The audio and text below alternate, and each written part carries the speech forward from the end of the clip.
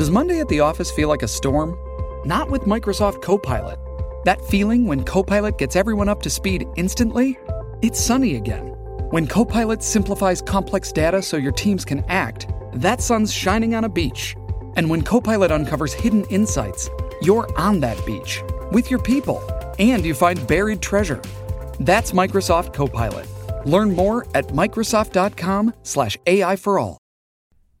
Hi, everyone, and welcome to episode 173 of the Professional Book Nerds podcast presented by Overdrive. This is Jill. Hi, Adam. How's it going? Good. How are you? I'm doing good. As always, we'll just tell people this is our second intro in a row that we're recording, so that's that. We do like marathon intro days. It's just easier because sometimes you're out of the office. I'm out of the office a few days this week, and we do all of the interviews and things at one time, and then we do the intros at another time. I mean, you mean separately. We do like the interviews separately. Yes.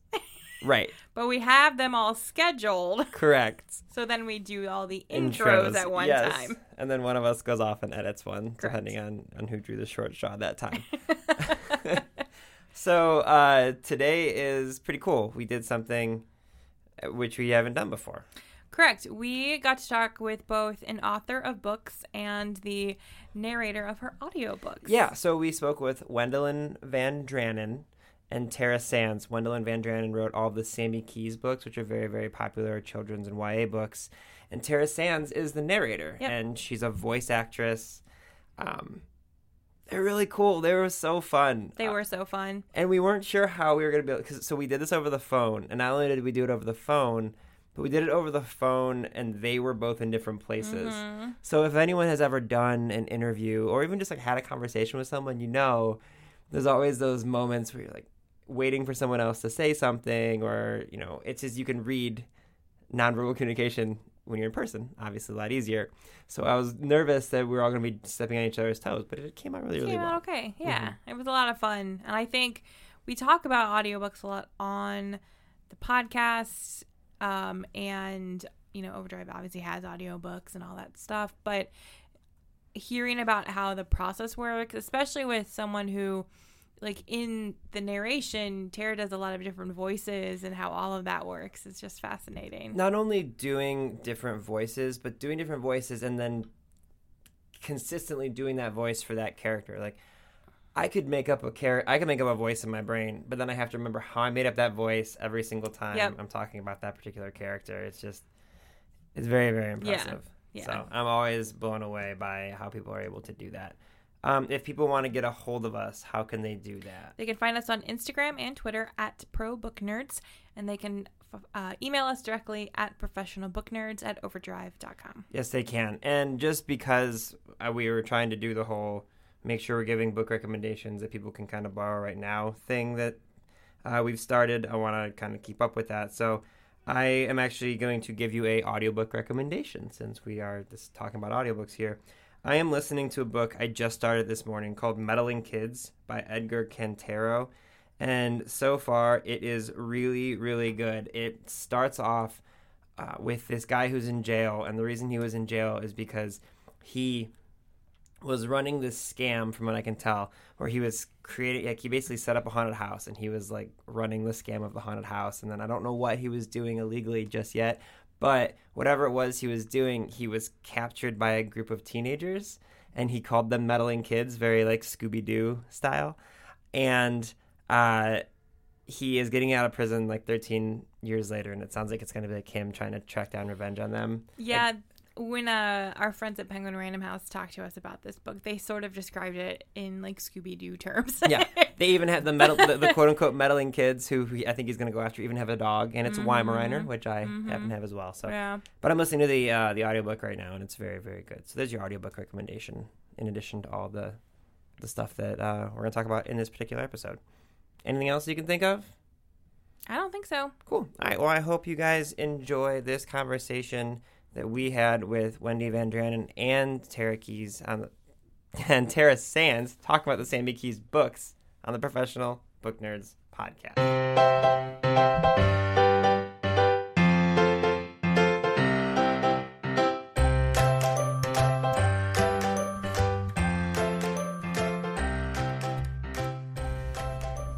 Hi everyone, it's Adam and Jill from Team Overdrive, and today we're joined by not one, but two spectacular guests. We have Wendelin VanDraanen, who is the author of the Edgar-winning and legendary Sammy Keys mystery series, amongst several other best-selling works.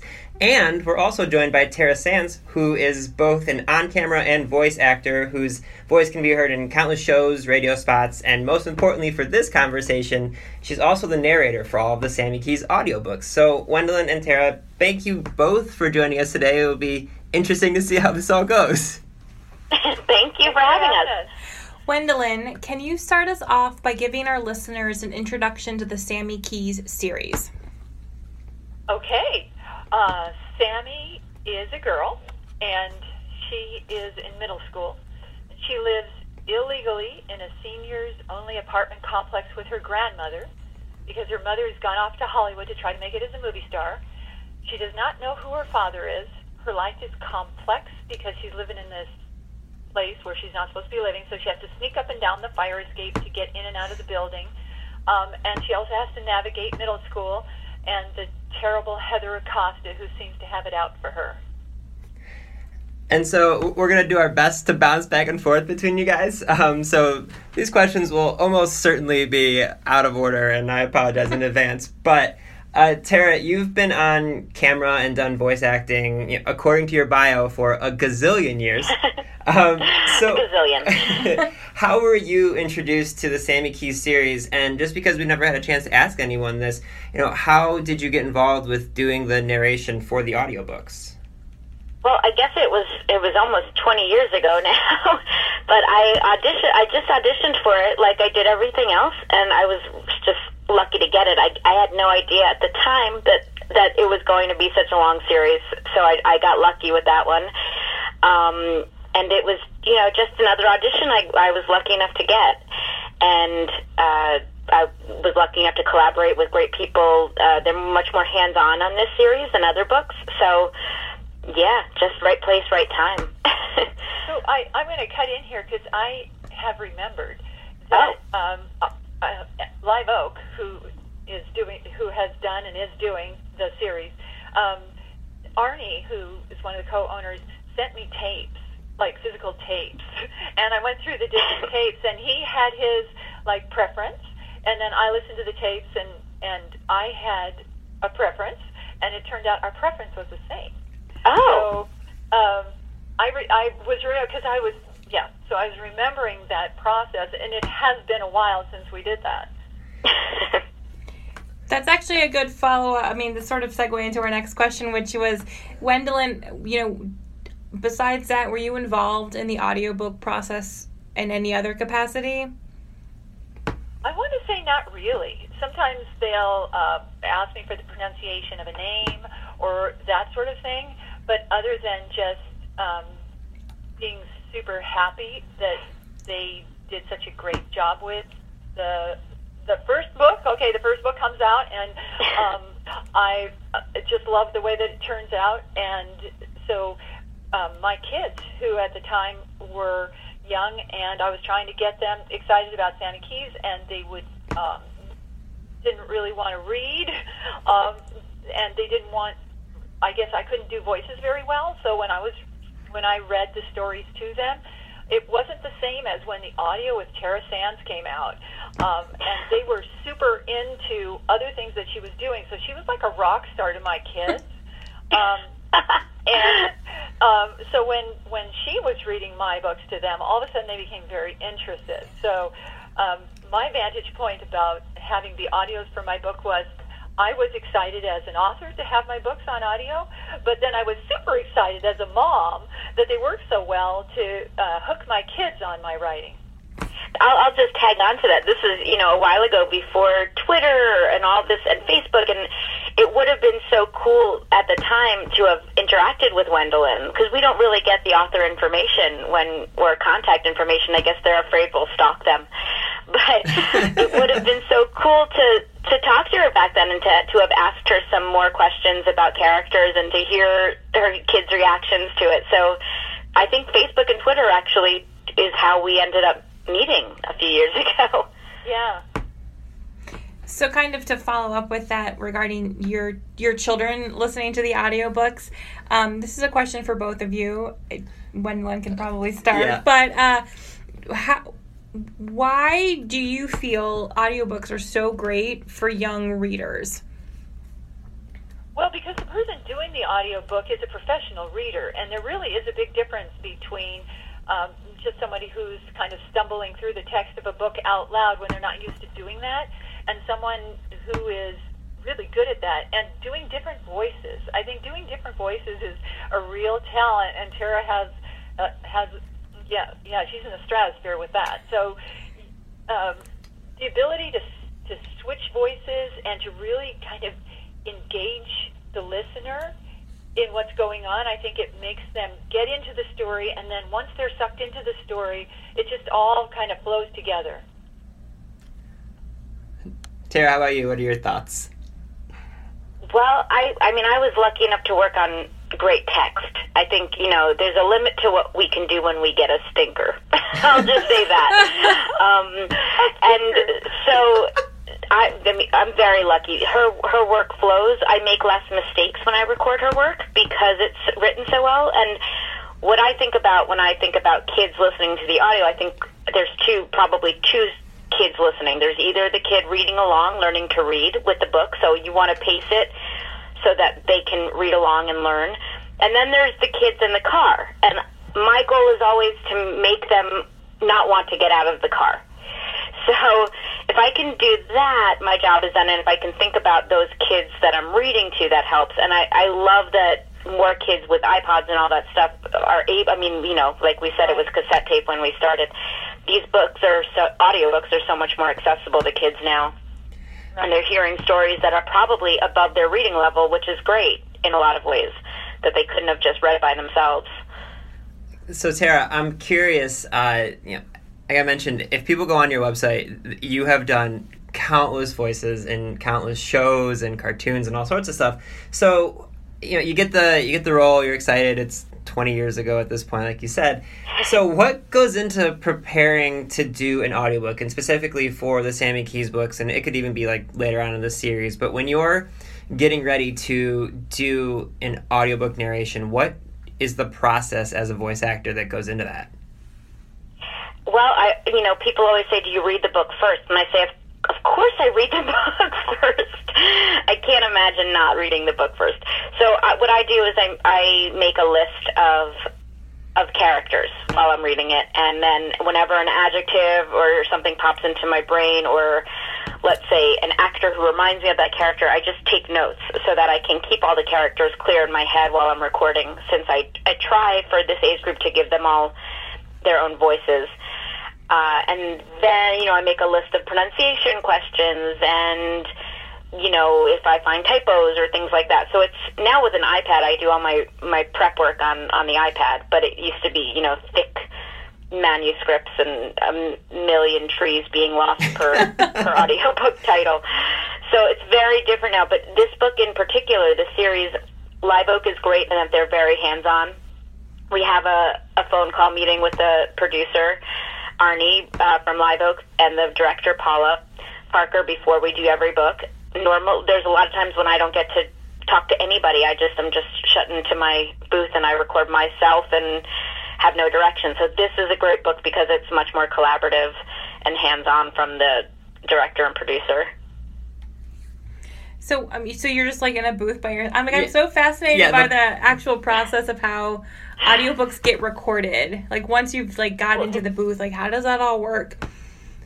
Well, for this book, luckily, I get to go to a studio, and there's a director there and an engineer, and that's much more civil, and much more, I don't have to think about recording and if I'm hearing outside noises and all that stuff, and I have someone checking to see that I don't make mistakes, which we all do anyway. I mean, it's amazing when pickups are the mistakes we made. We do them later. And you're like, wait, I said what? You can't even believe the stuff that you've made up in your head. But yeah, so that's a very typical, or that's the old way that we used to do almost every book. Now a lot of the books I do, I just get an assignment and I record on my own and I prep on my own. I sometimes will get the author information to ask some questions, but it's a very different experience than it used to be because technology and home studios have really changed the whole industry.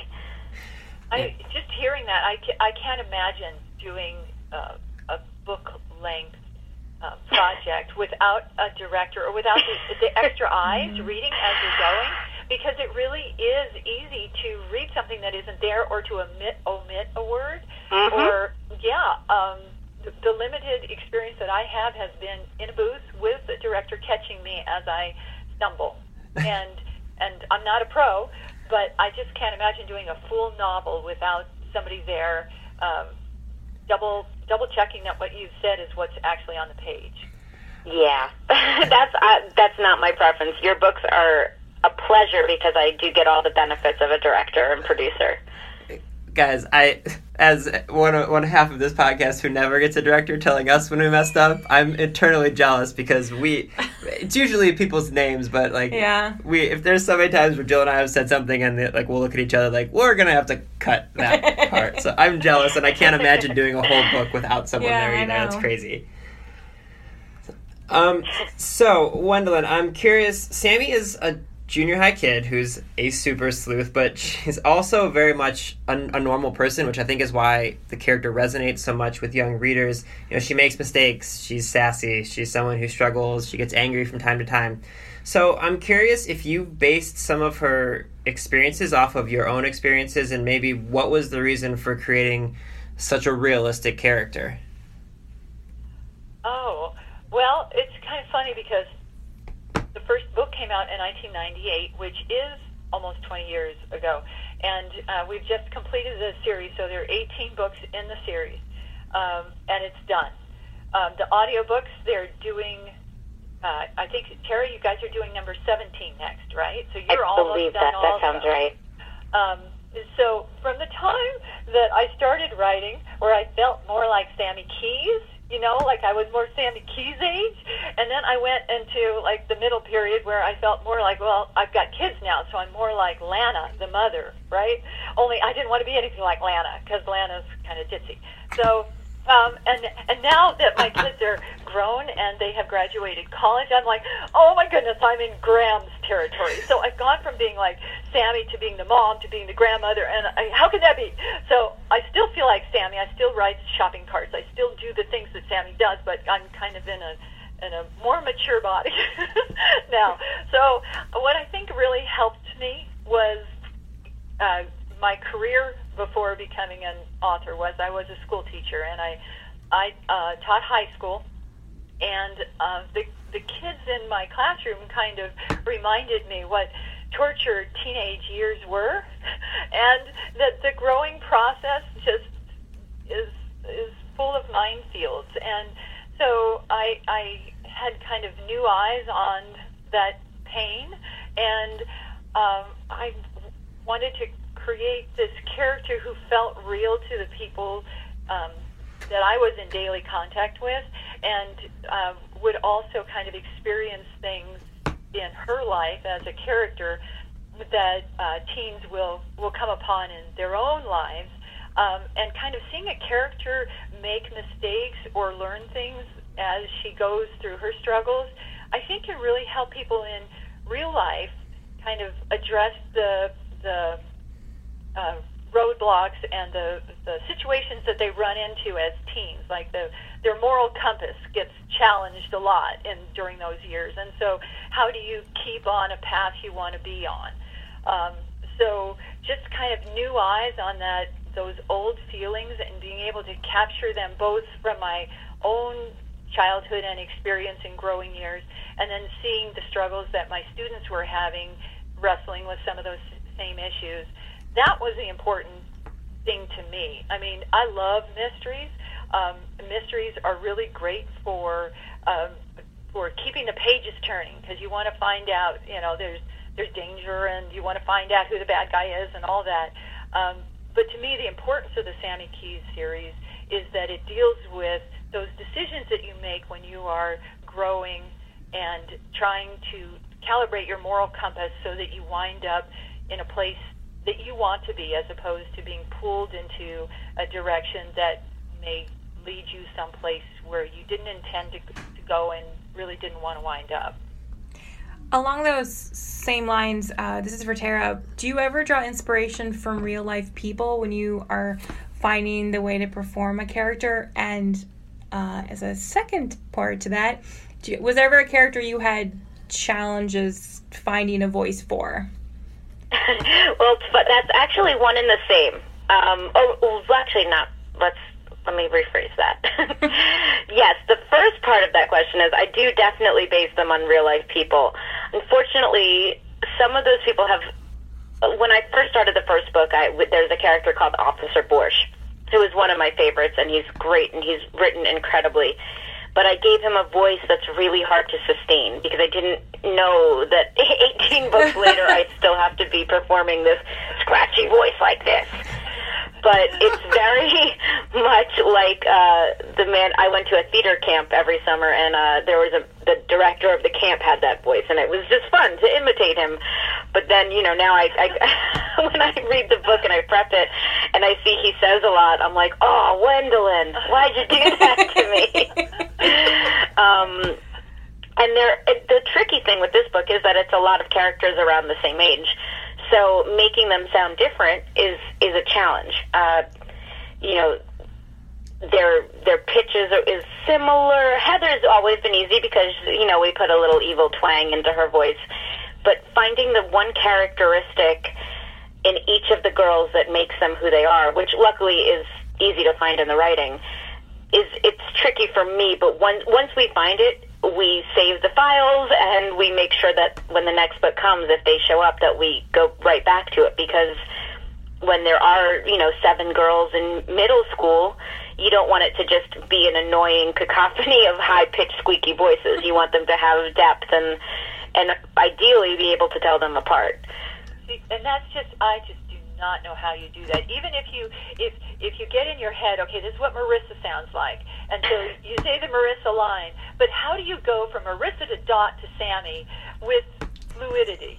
How do you make it so that you can? That's the magic of editing. Well, I think that's the magic of Tara Sands. Oh, that's very sweet. No, I take, once it's all put together, it ideally sounds like that. But no, I'll take a breath. I'll reset in my brain who the next person talking is. I also, in my prep work, underline what characters are coming up and talking so that I can try to get a step ahead of it and make less work for the editor. But no, that's definitely done in post-production. I can't take credit for all of that. This is so I also fascinating. think you're being modest right now. No, guys, fight about it, Wendell. Okay. This is so fascinating because Wendelin, you literally had asked a question that Joe and I were both going to ask because, and not even just for like you said, if a book is done well as an audiobook, it does sound like you're jumping from character to character and even taking a breath in between those two. Like, I don't think I've ever been able to recreate the same imitation ever in my life. So it's truly something that I don't think people give enough credit to, that audiobooks can completely change, the way that you look at a book entirely. And Tara, I'm curious for you, how is this something you got into? Were you always someone as a young kid who would make up voices and things like that, or did you start doing like on-camera acting first and just kind of realize you could do voices? It's such a interesting thing that we don't get to talk about all the time, so I'm curious how you got into doing voice acting. I didn't know this was a job I could have. It didn't ever really occur to me, but as a kid I would always imitate commercials. I was a singer, so I think that was the biggest influence. I did a lot of theater, and being a singer, you just manipulate your voice a lot. And then when I was in high school, I started auditioning for commercials and things like that. And my first audiobook was the Babysitter Club series, and that was great. But I only had to play one role in that. That was called multicast production. And then I thought, oh my gosh, this is a job I could, my mom was like, wait a minute, they're paying you to do that? Are you kidding me? You're talking. I was like, no, it's more complicated than that. So I continued for years to do on camera and theater and all that stuff, but the truth is now I focus on voiceover because I love it so much, and I just feel really, I'm lucky that this is a job. And I do. You have big fans too. I mean, well, Wisconsin, you guys do fans. Well, I work in anime, so that's a whole other conversation. Say Bulbasaur. Bulbasaur. Yeah, the truth is that once you're in the booth, when someone says to you, "Can you do this?" hopefully your answer is, "Sure, I can do that," and then you hopefully can back it up. And sometimes I can, and sometimes I can't. There have been a few accents in some of the books that I've definitely struggled with. You wrote there was one book that had a lot of Irish in it. And I remember getting very frustrated with myself for having trouble with the Irish accent.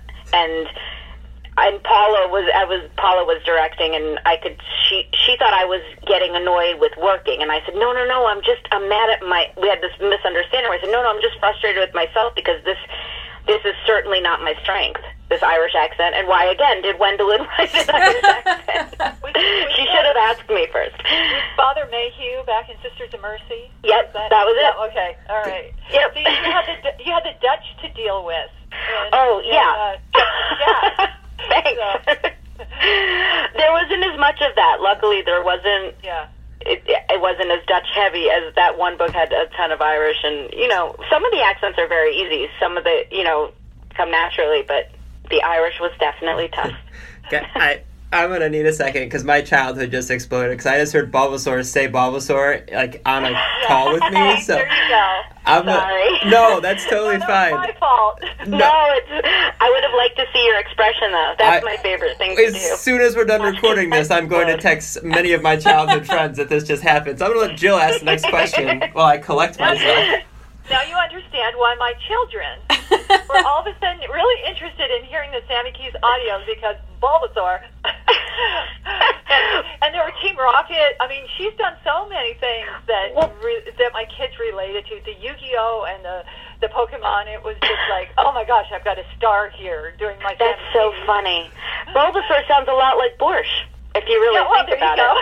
I never thought about that. But yeah, they're kind of maybe, I've never seen them in the same place, so they could be one and the same. Who knows? Okay. So moving slightly. Sorry, we took a detour. No, that's perfectly okay. That's perfectly okay. Best detour ever. I know, yeah, no, it's okay. That's in the tradition of Sammy Keys, because her nickname is Sidetrack Sammy. So there you go. Perfect.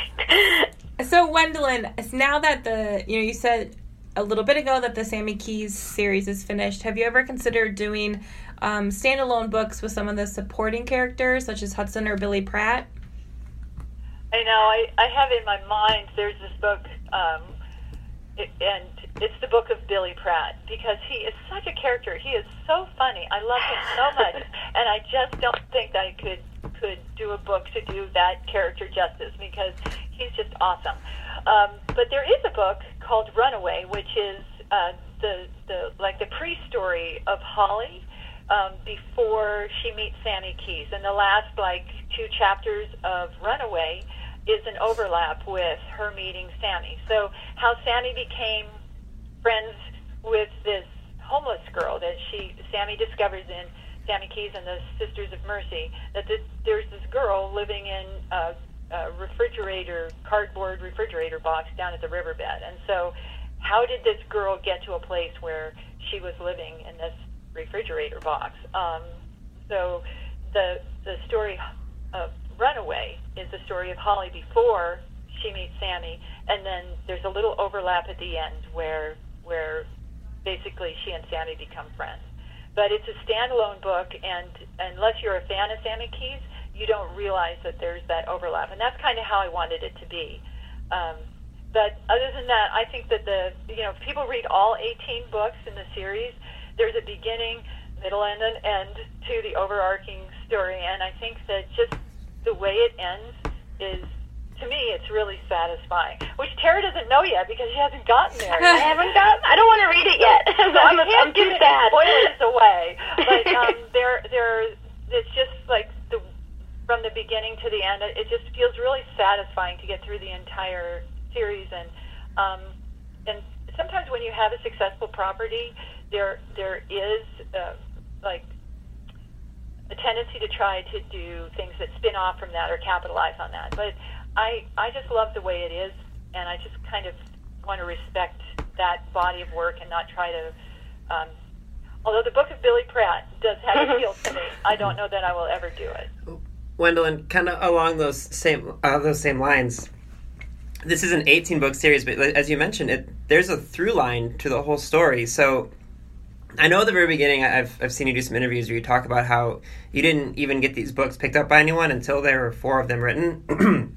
So I'm curious, with there being such a great arc of this whole story, did you always have this length of a series in mind, or did the overarching theme and ideals of the whole story kind of shift as you went along and were writing more and more of these books? Well, I think that the concept of it being that middle school is that time, or junior high school is that time of your life where you can really get on the wrong track when you're those years, because it's so important to find a group of friends, even if those are the wrong friends. So you go from the nurturing situation of being in elementary school, and then you're in this middle area of this before you get to high school, and it's a rough passage. So my thinking was that I wrote the first book. Okay, I didn't know that it was going to be a series, but I liked Sammy so much at the end of the first book that, I wrote the second book. And then what happened at the end of the second book set up this detention for the third book, which she then has to go serve 20 hours of what she does in the second book. She gets 20 hours of detention, and so she has to serve those in the third book, and she winds up doing that at the homeless shelter rather than at school, which then led to what happens there led to the fourth book. And it was just like, so I wrote these 4 books, and nobody seemed to want them, but I kept writing them because I really liked them, and I really loved being with Sammy. And then, but when I got to the fourth book, I realized that she was just evolving. She was growing up a month at a time from book to book. So the first book is in September, and the second book's October, and the third November and December. And I realized what I was doing was following this girl through junior high, and so my goal became to get her through junior high safely, because I think that just in real life, if you can get yourself through junior high and you know who you are, you've grown into who you want to be, then you're going to be fine in high school. But So then my goal became to go a month at a time from book to book all the way through 8th grade. And that was quite a lofty goal for a girl who couldn't seem to place any of her books. So then when I got the call for my miracle phone call for those first 4, and then that just kind of set things in motion. So I had my guideposts of where I wanted to go and themes I wanted to explore, and I knew that I was heading toward the end of 8th grade. But it would be a lie for me to say I had every single book plotted out. And I'm glad that I didn't, because I think things happen in book organically that then leads to different things happening in the next installment. So I knew where I wanted to go. I had basic signposts, but there was a lot of organic development along the way. So one of the things, dealing with middle school can be hard to get through. I like how you said you wanted to get her to survive middle school and that age. And one of the things that Sammy series deals with is bullying, in both from adults and as well as students. And so I'm sort of wondering what both of you have maybe learned from Sammy about dealing with bullies. Ooh. Kara, I'll let you go. Well, I mean, reading these, when I work on these books, it gives me that, junior high stomach ache in the pit of my stomach. It's so real to me. The emotions in this book and these characters are so real and have so much depth that they're not just stereotypes. So I think the lessons are poignant, and I think I don't want to give too much away. Especially with the Heather storyline, I think when you find out why she's a bully, you don't forgive her, but you have a better understanding. And I think that's what in life that we need to do. Like, oh, if someone was mean to me, let me look at what their day was like and why they might be doing this. And I think that's what I take away from it. It's a reminder of that lesson. You know, we'll walk in someone else's shoes for a minute and see why they're behaving the way they are. And that is like my guiding light when I'm dealing with people who are awful. I'm like, okay, so what happened to them? And I try to puzzle it out, and I try to find some reason that they've turned into this like beastly person, either as, you know, as a teen or as an adult. It's like, what happened in your life that made you this way? And because if you can find the reason behind that, all of a sudden you shift from just being like backcombed by them and just it's awful to be around them to you have sympathy for them, which then leads you to kind of a much more peaceful place within yourself. Like, what can I learn from this person that I can apply to my own life that will make me not turn out that way? You know, so it's like in my life, the Heather character is based on this girl who was just awful to me in junior high, and she did some of the things that Heather did. So I sprangboard from these real incidents. The thing with the sewing pin, getting jabbed in the derriere with the sewing pin. I mean, it really happened to me. And so, yeah. So you start from that place, and your heart beats really fast for your 7th grade self, and your hands at the keyboard are like shaking in the memory of this traumatic thing that happened to you. And so it's one of those things where it's your experience and it's your trauma, but then you find out that everybody's had their form of that sewing pin. Everybody's had someone in their life who has been really mean to them, and just kind of dealing with a bully and how to navigate that, especially when you're in that, you know, junior high school age range. It's really difficult. So I think Sammy is kind of she's a champion for the underdog, or for the kid who's been bullied. And when you see how this whole story unfolds and what happens in the end, it's like a victory, but it's a victory in a way that isn't revengeful. You know, it's a victory in a way that is peaceful. So normally we end our podcast by asking the author what they hope the readers take away from reading the books, but you two both just summed it up so perfectly right there that I feel like this is a wonderful place to kind of leave the conversation. But Wendelin and Tara, thank you so much for joining us today. This was an absolute pleasure. Thank you. I can't believe it's over already. That was fun. Yeah. Can we do it again? Readers can sample and borrow the titles mentioned in today's episode from Overdrive.com, and our library friends can add these titles to their collections in Marketplace.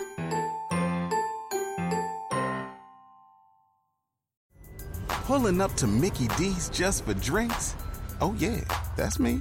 Nothing extra, just perfection and a straw. Coming in hot for the coldest cups on the block. Because there are drinks. Then there are drinks from McDonald's. Mix things up with any size lemonade or sweet tea for $1.49. Perfect with our classic fries. Price and participation may vary. Cannot be combined with any other offer. Ba-da-ba-ba-ba.